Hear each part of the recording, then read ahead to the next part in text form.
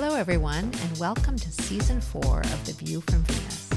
My name is Mary Churchill, and on today's episode, I am joined by co-host Meg Palladino and guest expert Jacqueline Rodriguez, Vice President of Research, Policy, and Advocacy at the American Association of Colleges for Teacher Education in Washington, D.C.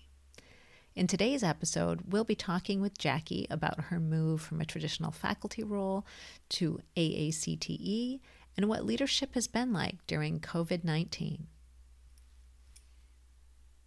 Jackie, thank you so much for joining us. We are really excited about this conversation and excited to be back recording our podcast for all of our listeners. Meg is going to start us off with a fun pop question and get us warmed up. So go for it, Meg. All right, Jackie, it's so great to meet you. Our first question of the day is, what is your favorite type of sandwich? Oh, this is such a great question. So I loved paninis. I like warm sandwiches. I'm not like a cold sandwich kind of gal. And I like grilled cheese. But my favorite is grilled ham and cheese, which I know is going to sound super strange to those people who know me as a vegetarian, but I'm Cuban and I grew up eating lots and lots and lots of pig products. So normally I would say something like a panini too, like a nice mozzarella, basil, tomato panini sounds good. But over the summer, I was in Tunisia and I was introduced to what the Tunisians call the best sandwich in the world. And it might be. And I forget the name of it, but it's basically similar to like a pizza, but you fold it up so the crust is on the outside and the pizza stuff is inside, and then you put French fries in it, and it is so good. So I love this. It might be that sandwich now. My favorite kind of classic sandwich is a turkey Reuben. So also a grilled cheese, right? Like a kind of fancy grilled cheese. I love the Russian dressing, the coleslaw, the thick slab of turkey, and the Swiss cheese and the rye. And like, I just love it so much. So I guess that's kind of a warm sandwich. It's yummy. Oh, delicious. Jackie, you moved from a traditional faculty role to your current role at AACTE. Tell us what that was like and what kinds of opportunities as an association like AACTE offers for folks trained in traditional PhD programs. Well, the transition was not seamless. There was a huge amount of growth and learning that I had to own and invest in over the course of, I really think, more than at least a year. I think it probably took 2 years for me to really understand the role, not only the expectations, but how to successfully advocate and execute in the role. And I really appreciated the latitude and patience that my colleagues had. It wasn't simply moving to an association, but rather moving from the academy to a nonprofit. So 2 totally different types of business models, different types of working environments. And now to a degree, they're similar in that case with working environments, because as we all are remote, we're all navigating a sense of independence and autonomy, and sometimes siloing, right? Because of the nature of how we're working. But when I first was approached about the role with AACTE, in truth, I had reached out to a colleague about becoming more involved with the association as a faculty member. And at that time, my expectation was that I would perhaps throw my hat in the ring for a committee, or for a support volunteer role, or perhaps they needed somebody to consult on a particular project. I never envisioned a role in the executive team when I first engaged in these initial conversations. And I find it funny now, and I still think of myself, if I only had a mirror in the moment, when my current CEO said to me, I was really thinking more or less like assistant or vice president. And I thought, she must have the wrong person. I think she has me confused with the person she's actually meeting with next, because it was so far-fetched for me to consider moving from the academy into that level of a role. And what I have now come to understand is the content expertise that someone in the academy has and the level of deep and rigorous research knowledge is what I think the role required. But in addition to that, I have found I'm an eager person. I think most people who have met me think of me as amiable, and I can be zealous, right? Like I want to go after it and get done and learn and continue. And I think that level of excitement about the work was something that she also wanted in the role, because she wanted to make sure that as an association, we continued to present and be at the table in a way that encouraged others not only take us seriously, but to ask us to participate and to do more. So my first year or two, I did what I'm now coining like a listening tour / meet and greets, where I was exploring relationships with lots of different organizations and different people. And that allowed me to understand where our association fit in the greater ecosystem, the relationships that were already established from previous staff members, and how I could continue and help them thrive. And then how we wanted the association to present itself and what direction setting we wanted for the association. And it was short into my tenure at ACT that we engaged in our first strategic planning process. And then due to COVID and all of the racial injustice that the country faced, in particular in 2020, we went through another set of strategic planning processes that helped us course correct in some cases. So it was a really exciting path.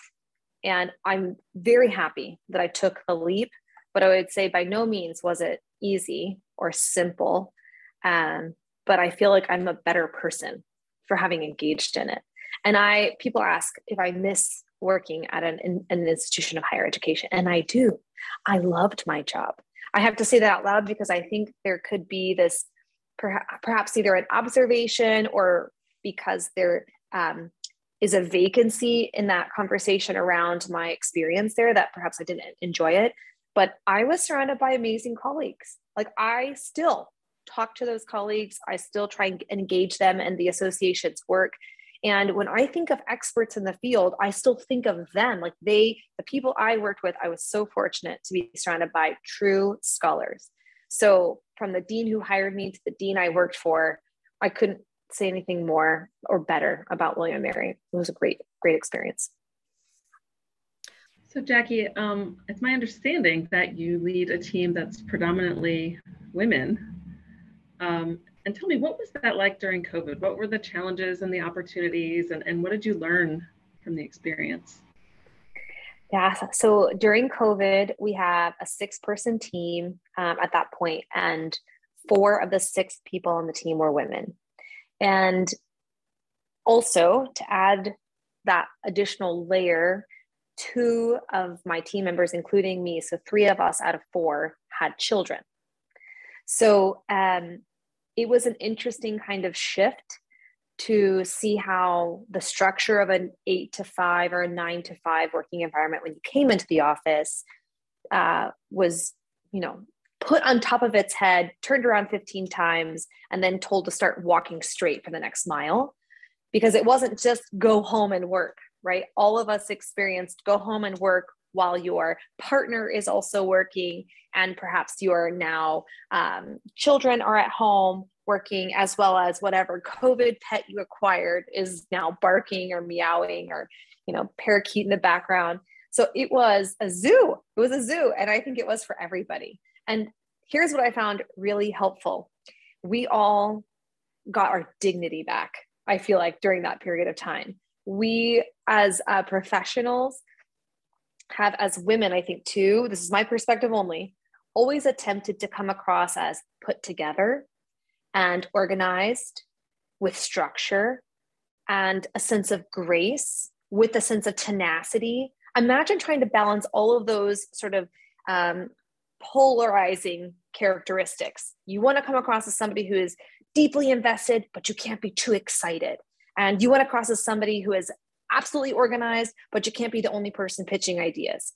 And then all of a sudden, we're back at home and everybody was experiencing the same kind of chaos.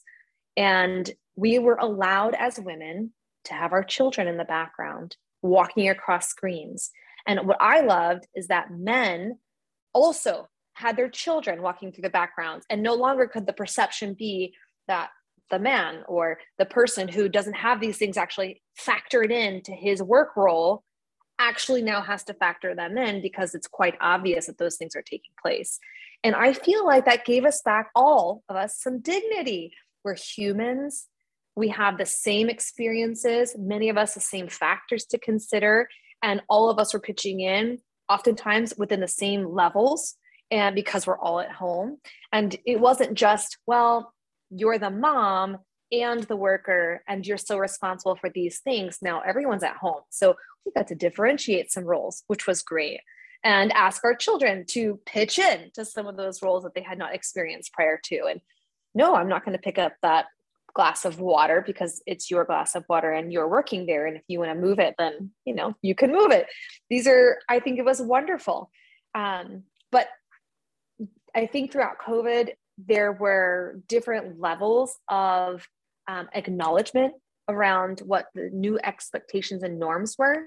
And I always said out loud, because I would prefer to operate with transparency.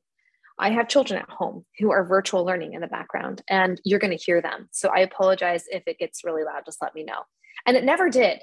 But acknowledging that it could, and acknowledging that they were there, gave the person on the other end, whatever gender identity that person had, right?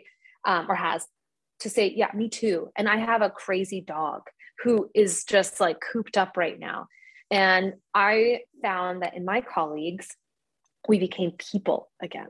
And I really, really valued that, because those relationships, I felt like, were accelerated to a degree that could not have happened without COVID. We would never have been in each other's homes in that same case. And I think everybody operated with a level of generosity of spirit too. And I'm hoping that we continue in that same frame. Like, I've noticed that even as kids go back to school, there's still a sense of like, yeah, my partner's in the background also taking a call. Nobody's upset because we all live the same life, But one thing that I felt like AECTE did really well, and I would like to celebrate, is acknowledging that as a team, and still, yeah, predominantly women, but as a team, recognizing when the high productivity of that team needed to just press pause. And so our CEO worked with our executive team, and as a team, like we discussed, let's ensure that we put in some protocols. So we have a remote work task force that has established some guidelines for how to work well in an environment based on what our staff has said. And on Mondays, we have no meetings until noon, because nobody likes to start Monday at 9 a.m. with a meeting. And we try to really honor that. And then we typically had, in the past, given people half-day Fridays over the summer months, because it's a slower time. However, we continue that into the fall and throughout 21. So if there aren't external meetings, and if you feel like you've tied things up with a bow at Friday noon, you can clock off and you can take care of the things that you don't really want to do on Saturday. You can get them done on Friday, so you can actually take reprieve on Saturday. And we extended some holidays to be sure that people, if they needed a 4-day weekend, they got it.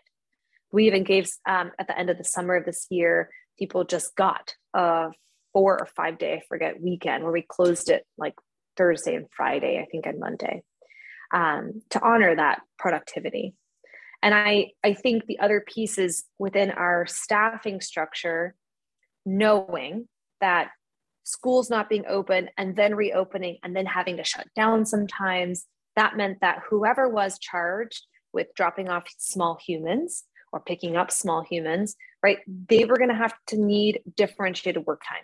So we asked team members to just tell us, if you're able to start work at 7 and you need to take a 2-hour break between 8:30 and 10:30 to do small human duties, that's fine.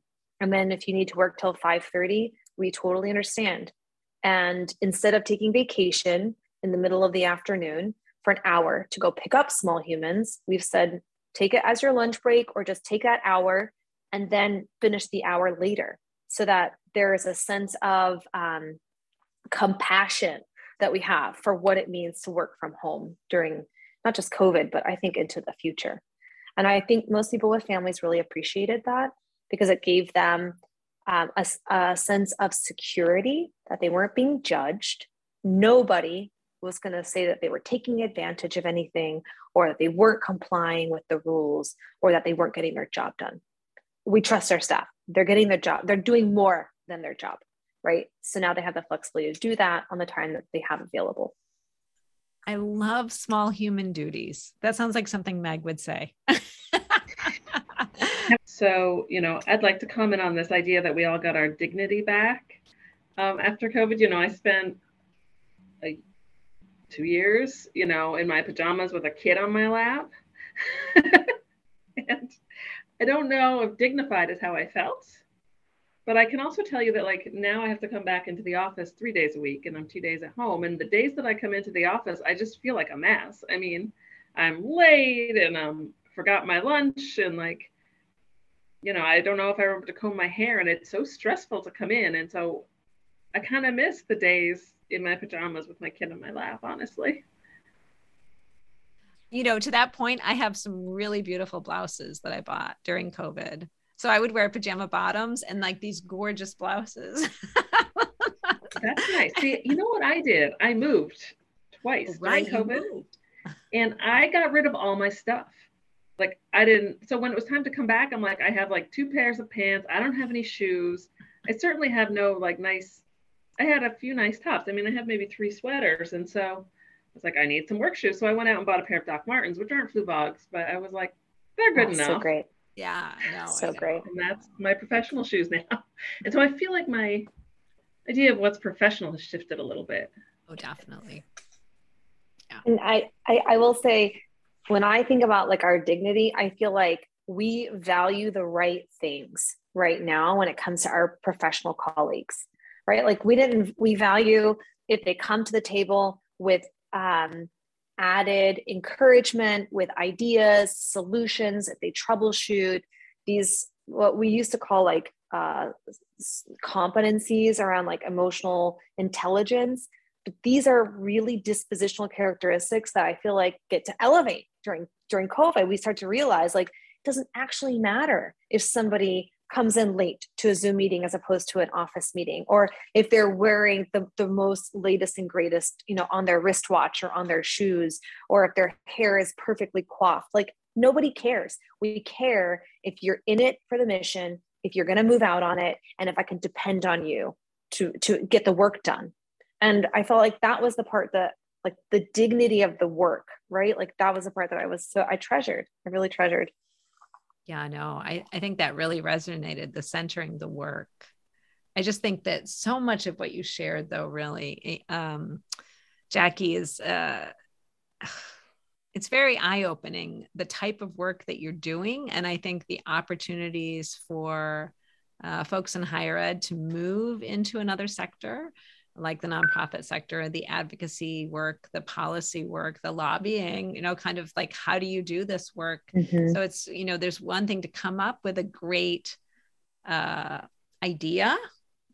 It's another to implement it and to get it funded and to make people mm-hmm. believe in it, right? To sell the idea to those who have the power to make it happen, right? So I am really grateful for the work that you do. And thank you for joining us. It was a pleasure. I really enjoyed it. It was great. Thank you so much. That was awesome.